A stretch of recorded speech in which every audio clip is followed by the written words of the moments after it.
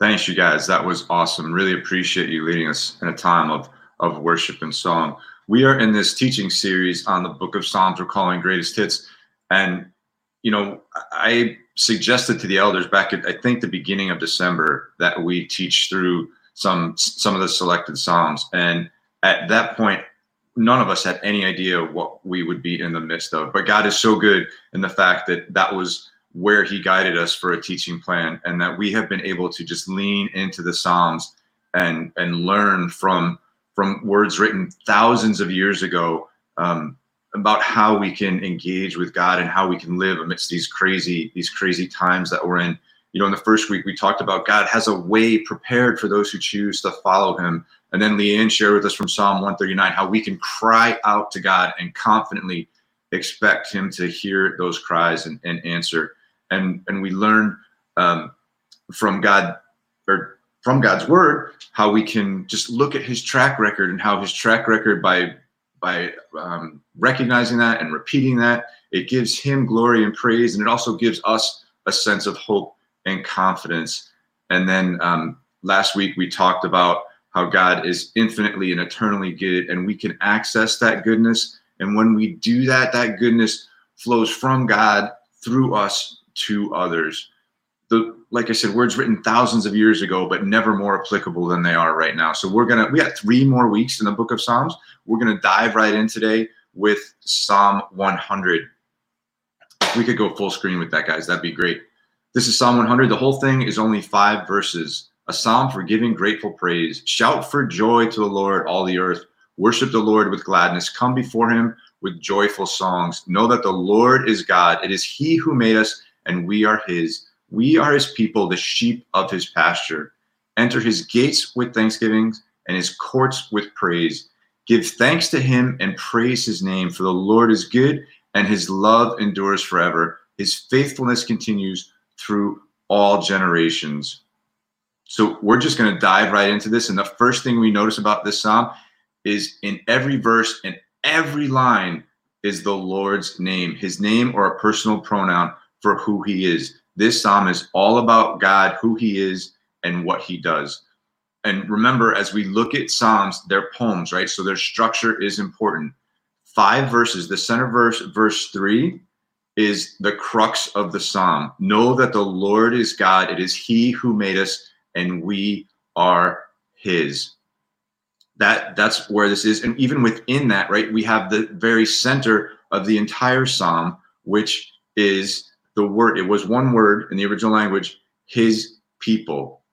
It is all about we are defined by our relationship to the God of the universe. And fortunately, for those of us who choose to follow him, that very next phrase, the sheep of his pasture, you guys, maybe for homework this week, you go read Psalm 23 and you meditate on it for a while and think about what it has to say. Here's the short version. As the sheep of his pasture, we can count on God to lead us, to feed us, and to protect us. Psalm 23, such great words, but as his people, that's what we can expect from him as our Lord and Savior. And then finally, so if that's who God is and we're defined by our relationship to him, then we should respond, and we can respond. And we're called to respond with shouts of joy, with gladness, with joyful songs, with thanksgiving, with praise, with thanks, and with praise. Those are all responses to who God is. And that is in large part why we define the idea of worship the way we do at Crossroads. Worship is responding to the greatness and glory of God in thought, word, and deed, as individuals and as a community, regardless of our circumstances.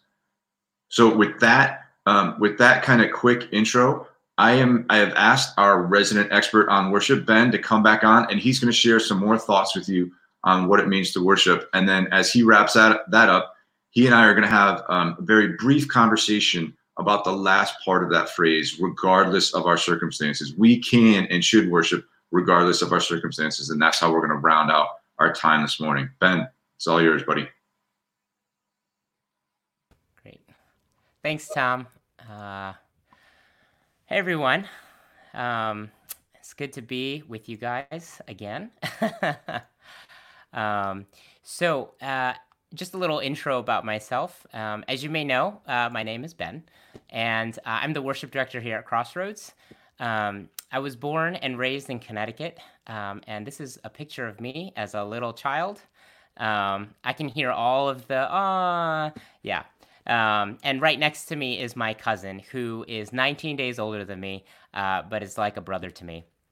Uh, I went to Boston University for undergraduate studies, and I came back to Connecticut to get my degree in physical therapy from Sacred Heart. Throughout my whole life, I've always just had a love of music. I started violin lessons when I was around 4 years old, and I went on to learn the piano and the clarinet throughout grade school. And I grew up in the church, but my heart started moving away from the Lord throughout middle school.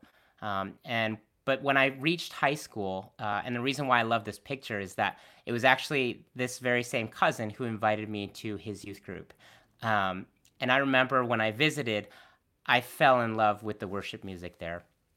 And that's what actually kept me coming back. It's in that youth group I finally made the decision to actually follow Christ. And I eventually taught myself how to play basic guitar chords and rhythms so that I could lead worship in my senior year with my cousin.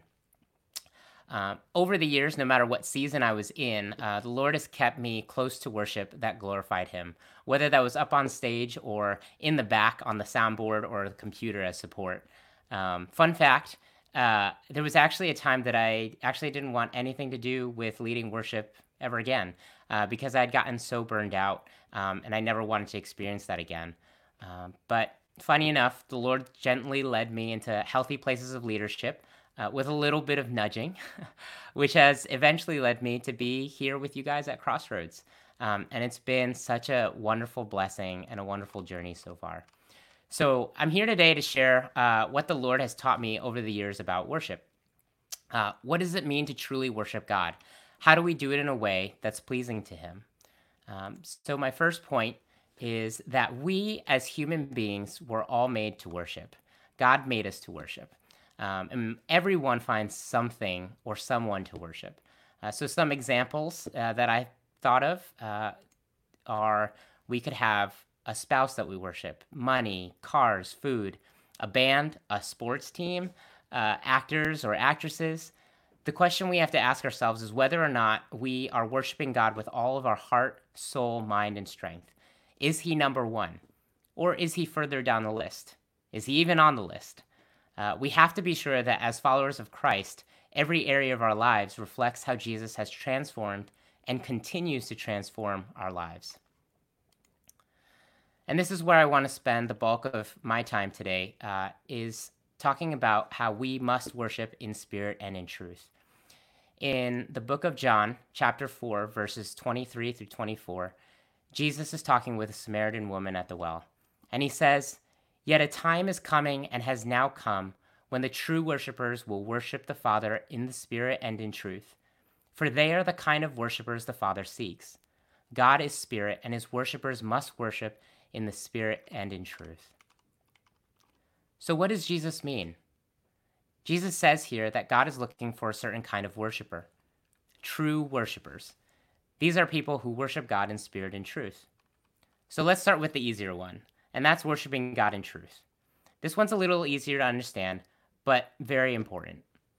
It's a question we have to really ask ourselves.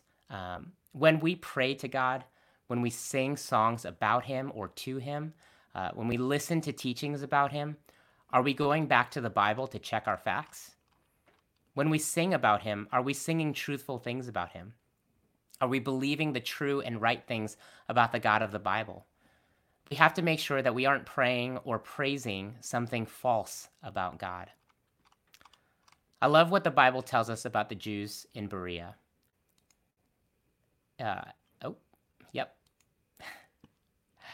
In Acts chapter 17, verse 11, it tells us that they received Paul and Silas's message about Jesus with great eagerness, and they examined the scriptures every day to see if what Paul said was true. What this tells us is that they really liked what they were, but they also checked the scriptures that they had every single day in order to make sure that they were being fed the truth. So we have to do the same. We can worship God by hearing a great message, listening or singing to a great song, or even reading a really well-written theological book. But we have to make sure that we don't just get blindly wrapped up in how passionate a speaker is in delivering his or her message, or that we don't just love a song just based on the melody or how lovely someone sings, and that we don't just get excited with something in a book just because the author is a compelling writer. We have to check and make sure that what we're hearing, what we're singing, and what we're reading about God agrees with what Scripture tells us, which is the bedrock of truth for us as Christians. So what does Scripture tell us about the importance of truth? In his teachings, Jesus tells us a parable, or a teaching story, about seeds being sown. Some fell on the path, some on rocky places, some among thorns, and some on good soil. We're going to focus on the seed that falls on rocky places. The seed that falls on rocky places springs up quickly, but when the sun came up, the plants were scorched, and they withered because they had no root. Jesus explains that the seed falling on rocky ground refers to someone who hears the word and at once receives it with joy. But since they have no root, they only last a short time. When trouble or persecution comes because of the word or because of Scripture, they quickly fall away. And we have to make sure that we stick to truth. Emotions alone can only carry us so far. So there's a little bit of a personal story on that. I remember that as a teenager, I loved going to retreats. And the main reason for that was because as a fairly new believer, I loved getting what we would call a spiritual high. So you would go to a retreat, you would spend time in the truth, you'd be around other like-minded teenagers and leaders, you would be encouraged and just loved on. And there would be times of confession and repentance, and it would be an all-around awesome time. I would leave those retreats on cloud nine. I always felt like nothing could stop me. And I always felt like I would never sin ever again. And it would last a while, but slowly I would fall back into bad habits, fits of anger, and eventually guilt and shame that I hadn't stayed perfect. The reason for this is because I expected that spiritual high to carry me on forever. But I wasn't consistently feeding myself with truth.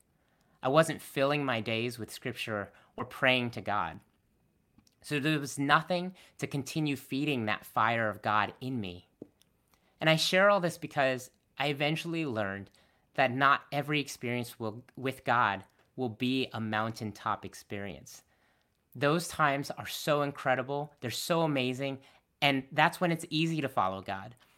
But there are also valleys that God will lead us to and through. And we need that firm foundation of truth in Scripture in order to make sure that we don't get scorched like the plant that has no root in Jesus' parable. So we're going to move on to talking about worshiping God in spirit. What does that mean? Well, the word used here is the Greek word pneuma, where we get words like pneumonia, or for my other fellow medical friends, pneumothorax. Nice big long word. These are both medical conditions which involve the lungs, which is fitting because in Greek it means breath or wind. In the Bible, it also refers to the Holy Spirit. So the Holy Spirit is the holy breath of God. In Genesis 2:7, Scripture tells us, "Then the Lord God formed the man of dust from the ground and breathed into his nostrils the breath of life, and the man became a living creature." I want you to think of all those movies where either the hero or the villain says, well, as long as I still draw breath, it means as long as I'm alive. And it's our ability to breathe which gives us life. In a spiritual sense, it's God's Holy Spirit or holy breath which gives us spiritual life. So what does this mean for our worship? Think of phrases that we use, like, that cheerleader has spirit, or my friend was in good spirits today, or while their team's spirit was really broken. We all know what those things look like, but in actuality, our spirit has no physical form. Or laughter, crying, and can even be revealed through our physical posture. But the dangerous part is that those physical expressions of our spirit can also be hidden. And many of us have learned to form a barrier around our inner spirit to protect ourselves. So on the outside, many of us look like we have it all together. We put on a smile and pretend to be okay. We tell people things are fine when really things are just a disaster on the inside. Even worse, we try to present ourselves to the Lord with a nice, shiny exterior where everything seems to be okay, when in actuality, our spirits are hurting, they're broken, or even wrapped up in guilt and shame. And this is an important point. Just because we say or do the right things doesn't automatically mean that our spirit or our hearts are in the right place. We can actually sing the truth, read the truth, intellectually agree with the truth, and even proclaim the truth. But if we haven't let the Holy Spirit transform us from the inside out so that our hearts are growing towards God, then it's not acceptable to Him. And I don't mean to sound harsh, but our outer expression of worship must be determined by a truth that transforms us from the inside out. A biblical example of this are the Pharisees. By Jewish law, they were seen by the people as being the most devout, most religious, most holy people around. But in Matthew chapter 23, verses 27 through 28, Jesus says, "Woe to you, scribes and Pharisees, hypocrites! For you are like whitewashed tombs, which outwardly appear beautiful, but within are full of dead people's bones and all uncleanness. So you also outwardly appear righteous to others, but within you are full of hypocrisy and lawlessness." Likewise, when you go into the Old Testament, when you read about the kings of Israel and Judah, you actually see and read that God is always concerned about where their hearts are and if they're turned towards Him and whether or not they were fully committed to Him. So then worship to God has to come from the heart, from the inside, in everything we do, not just singing.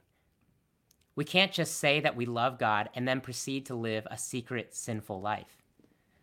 Inner spiritual transformation by God's love and by His word is what glorifies Him in everything we do. So then it's important to worship in both spirit and in truth. And this is where we get our big idea for today. You can agree with all the truth in the Bible and yet never actually be moved in your heart and spirit by God's love for you. On the flip side, you can have the most emotional experience, and yet without truth, your faith cannot weather the storm. So what does worshiping God in spirit and truth look like? Think of something or someone you greatly value in life. What makes you shout for joy? What gets you so excited and makes you happier than anything else? Is it money? Is it sports, technology, food, a relationship? Maybe it's something else. But how much emphasis and priority are we placing on these things? How much of our time, our energy, and effort is being invested in these and possibly other areas of our lives? Jesus says in Matthew chapter 6, verse 21, "For where your treasure is, there your heart will be also." And so, again, personally, my struggle is with food. The Holy Spirit revealed a terrible and awful truth to me while we were on vacation in New Zealand. I tend to get really excited about trying new food, and I'm always so happy when I get to eat. It's that hangry kind of thing. I always love researching the best rated restaurants, and I always want the best food that I can smell, taste, and experience, and also afford. But God reminded me that I'll actually never be satisfied with food. If something was highly rated but didn't meet my expectations, I was disappointed. And if I finally found something really, truly delicious, I would sadly leave that restaurant not knowing if or when I would ever return. So my emotions and my spirit were constantly being tossed around when it came to eating, and I was never satisfied. Not that I was worshiping food over God, but he showed me that I was placing way too much importance on good food. My spirit lit up when it thought about food, and I was putting food up on an altar in my heart, which was ultimately stealing my joy. He reminded me that he's the only one who will ever be able to fully satisfy my heart and soul. So I bring this up as an example of what worship of something or someone looks like. We may not call it worship in modern day language, but think about some things that we worship nowadays as a society. Where are we devoting all of our free time? Where are we trying to find joy and satisfaction? Where are we spending our money? Who or what are we giving our praises to? Jesus reminds us that the greatest commandment is to love our God with all our heart, soul, mind, and strength. This is what pleasing worship to God looks like. A love of God which draws us into worship of Him in every moment of every day, both when it's easy and joyful, but also when it's difficult and painful. And there are times where you may feel like worshiping God is the last thing you want to do. But I'm encouraging all of us to come before God anyway. He can handle our brokenness. He's looking for a genuine and honest heart. And when we choose to continue to give God the adoration, the praise, respect, honor, love, and priority in every area of our lives, He's worshiped and glorified in and through our lives. So now I'm going to ask Tom to come back on the screen. I'll pull him up here. Great. Yeah, so I mean, especially in light of where we're at in our new reality, I wanted to spend a few minutes talking about, Ben, if you could throw the slide up there with us, a few minutes talking about that definition and that end of that phrase, regardless of our circumstances. And Ben mentioned that God calls us to worship and when things are good and when they're not good. And I'm just here to tell you guys that I've been successful and unsuccessful in trying to respond to the greatness of God when things are difficult. Kind of two different ways that I have. I don't know. I can be hard on myself. I use the term failed, but I just pitched a fit. That's a term I learned in Arkansas. I threw a tantrum, right? I mean, like, God, if this is what you're going to do or not going to do, then literally sitting in the seats at Crossroads, arms folded, not going to do it. And fortunately, God is gracious and forgiving and merciful, and the Holy Spirit still speaks. And I was able to move from that place. But it, not proud of it, but it is very much a reaction that I've had. The other side of that is, Ben used the term put on a shiny face, and that I would just try to kind of fake it until I made it, right? Just pretend like everything was all right.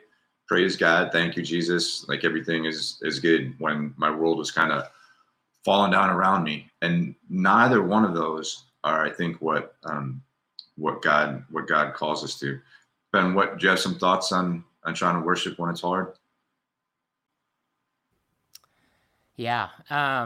So I think we can all say that we've been through hard times. For me, there have been a lot of times, but actually, I find that my greatest moments of worship have actually come from those broken places when I feel like I don't have anything left to give to God. And I just stand before Him and I just come before Him. I come before Him in honesty with all of my frustration and anger, or my sadness, Um, and I pray to him and I just let him know, God, this is where I am. I know I need you, but I can't feel you. I can't see you. I don't know what you're doing here.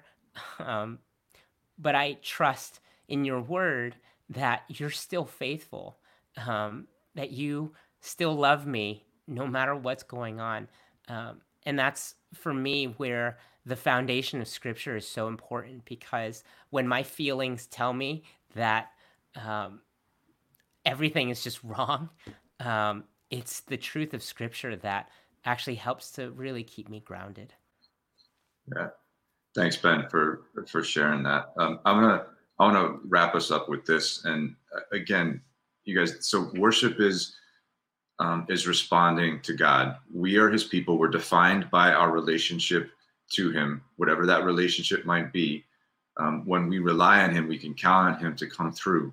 And so we're called to respond in any and all circumstances. So that means that your act of worship might be crying out to God for help. That cry to God for help, it recognizes your need of God, and it recognizes God's ability and desire to meet that need. That's an act of worship. Your act of worship might be turning to the pages of scripture because you need to be reminded of who God is and what he does. When we open up the pages of scripture, it gives God glory by saying, yes, we're relying on you and your word. We're trusting in your word that knows us better than we know ourselves. Your act of worship might just be thanking and praising God for coming through in the clutch. He's done something huge. He's come through in a way that you couldn't ask or imagine, and you say thank you, and you sing his praises. And maybe you're in a place where your act of worship, you might just sit there and be still, because the weight of the worry or the anxiety or the uncertainty is just so much that that's all that you can do. And we can count on God when he says, be still and know that I am God. In those moments, when I don't know how to respond to God and I'm not sure what to do, I try to put myself in a place to make myself available to him. Like those 12 things we pointed out last week, just making yourself, trying to set up your life in such a way that you are constantly opening yourself up to the flow of God's love, grace, and mercy, so it can come to you and then flow out of you. You guys, worship is responding to the greatness and glory of God in thought, word, and deed, as individuals and as a community, regardless of our circumstances. I'm going to say a quick word of prayer. And before we let everybody go, we got a few quick reminders for you. Father God, we thank you that you are worthy of all of our praise, of all of our worship, we thank you that you can handle our cries for help, that you can handle our silence and our stillness when that's all that we can do. God, we thank you that we are defined by our relationship to you and that you want to lead us and guide us and protect us. Father, make us be the kind of people who turn to you first, who look up to you and who lean into each other and who reach out to the world around us. Lord Jesus, we love you and we thank you. Amen.